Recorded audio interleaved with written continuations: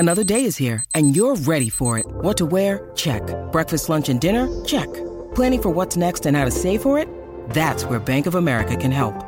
For your financial to-dos, Bank of America has experts ready to help get you closer to your goals. Get started at one of our local financial centers or 24/7 in our mobile banking app.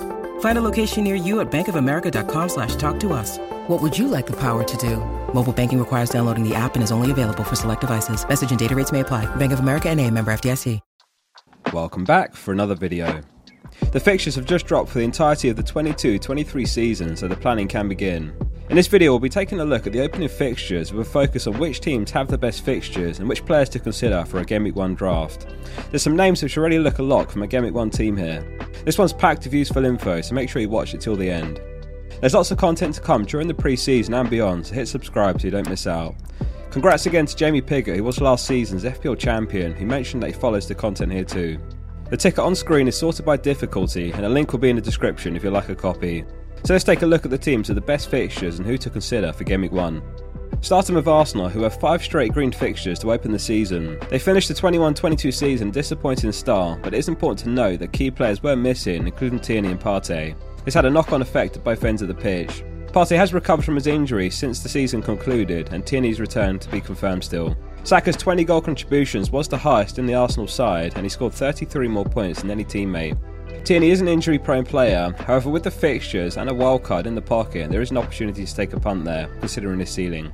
Between Gameweek 15 and Gameweek 19 of 21-22, Arsenal had a similar run of games where he scored 12-12, 7-2 and 13. He'll almost certainly come in at 5 mil, which isn't too costly.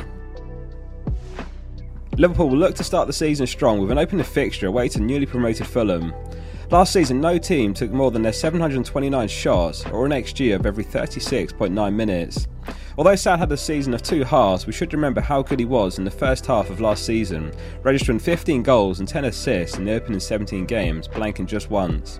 With Sadio Mane likely on his way out of Liverpool, Luis Diaz could emerge as a great option, price dependent. He'll no doubt see a price rise, but the question is how high. He had an immediate impact and went straight into Klopp's first choice 11, having started several cup finals over teammate Jota. Considering the strength of their opening fixtures, one off Trent or Robertson are essential. It'll be very interesting to see how they're priced. Trent scored 22 more points, but he did make more appearances, and as you can see their points per match was practically even. It'll be a tough decision if Robertson comes in 0.5 mil cheaper, or if they are the same price then Trent would be my pick. Among defenders last season he had an expected goal involvement of 15.91, which was comfortably highest, second being Cancelo on 11.7. You can certainly make the case for doubling up, and this is already in my thinking too. That said, Man City have good opening fixtures, which makes Cancelo a very good alternative to the double up. On that note, let's look at Man City's fixtures next. Man City kicked the season off facing West Ham, with home games against Bournemouth, Crystal Palace and newly promoted Nottingham Forest in their opening 5. It's already looking like some really tough decisions are going to have to be made. De Bruyne was simply sensational last season, accruing 6.5 points per match from 15 goals and 8 assists. His 33 bonus points was actually more than any other player, despite playing just 2,200 minutes. Haaland's one of the signings of the summer and a very exciting new name joining us for 2022-23. He's a prolific goal scorer and he has all the attributes of a complete centre forward.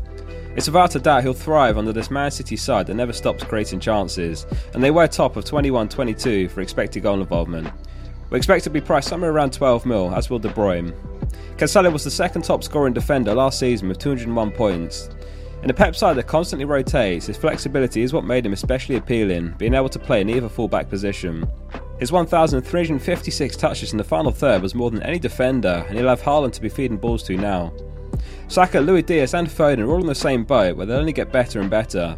Therefore Foden could be one to consider too if he shows some pre-season form. He didn't do enough for a price rise, perhaps even a price drop to 7.5 mil, but 8 mil looks realistic. If you've enjoyed this video so far, please hit like on it and subscribe to the channel so you don't miss out on more content to come. Wolves kicked their campaign off with 4 great fixtures in their opening 5. It's exciting to discuss all the premiums, but we'll need budget enablers, and therefore there could be a bunch of picks at Wolves. Last season offensively they were very poor, but they showed a lot of capability in defence. If Aït-Nouri and Semedo come in at 4.5 mil, they're 2 to consider. Just ensure that you've got a player to rotate in for the Spurs game. The concern with Semedo is the return of Johnny. He's played such little football over the last couple of years, but he is capable of playing right wing back or even left wing back. 2 or 3 clean sheets from the opening 5 would be a great return and certainly possible. In attack, no names leap out. Last season we found ourselves with the likes of Hwang and Jimenez, who were all underwhelming. Next up is Chelsea with 5 excellent opening games. Tottenham in Gameweek 2 could be a tough game, but in my opinion these huge games so early in the season often result in cagey affairs, so a clean sheet at Stamford Bridge wouldn't be that surprising. Chilwell has returned from injury, which had ruled him out from Gameweek 30 to Gameweek 38 last season. He only had 6 starts, but in that time he scored 3 goals and got an assist. The fullbacks in Tuchel's system are so involved that they're practically midfielders or even wingers sometimes, but classified as a defender. You'd imagine they'll be priced at 6ml or perhaps 6.5ml max.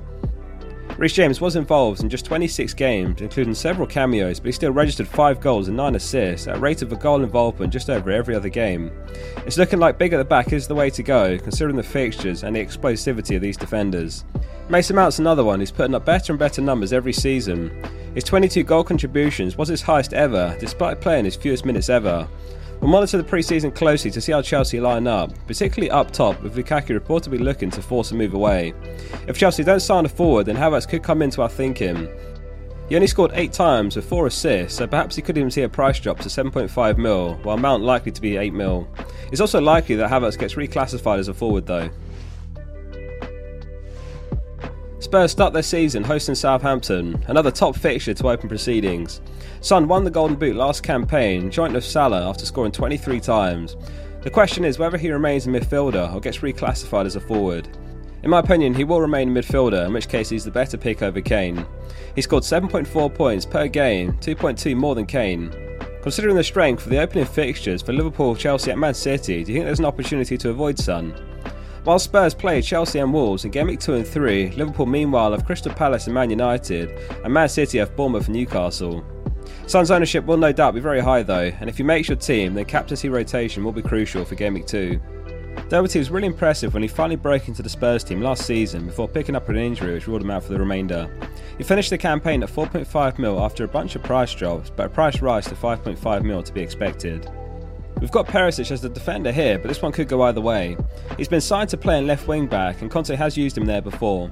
Realistically, if he is a defender, he'll be very expensive, so probably one to watch initially. Conte does have a reputation for rotating his wing backs too. Aston Villa are another team worth highlighting. They start the season on the road to newly promoted Bournemouth, followed by Everton, Crystal Palace and then West Ham. Cash and Digne will almost certainly come in at 5ml, so they're at a great price point as a 3rd or 4th defender. Both carry plenty of attacking threat, and Gerrard will have a full pre-season under his belt, which could point towards further improvement. You'd want to bench them for Gameweek 5, but this is easy enough to plan for, and it's so far down the road that you have 4 free transfers before getting there. If Coutinho and Watkins show pre-season form, then they could be worth consideration too. I plan to do videos tracking the pre-season form, so hit subscribe so you don't miss that. One immediate observation that leapt out to me is that the newly promoted sides all have bad opening fixtures, which could limit the number of enablers, and we'll certainly have to search even harder. The Brighton fixtures also look good. Sanchez or a defender an option there, and likewise Trossard, who did finish the season strong. Leeds have good fixtures too, but at the moment Rafinha the only consideration. Anyway, I read all your comments, so leave one below of your thoughts on the fixtures or players in your thinking. See you soon for the next one.